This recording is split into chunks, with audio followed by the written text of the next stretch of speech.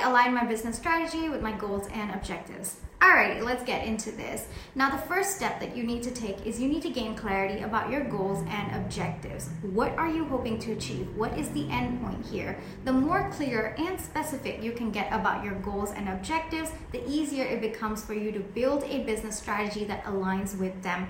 It's also important for you to keep specific key performance indicators, KPIs, to help you track that alignment. The second step is you need to make sure that you are catering to the unique factors that affect your business.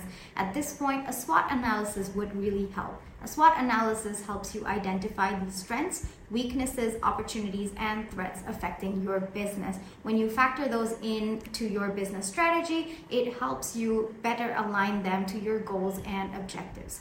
The third step, and possibly the most important thing, is to recognize that your strategy doesn't automatically start 100% aligned to your goals and objectives. Neither does it stay aligned. You have to keep reviewing it. You have to keep tweaking it. You have to keep pivoting. So regularly reviewing your business strategies helps you stay as much as possible in alignment with your goals and objectives. Hope this helps.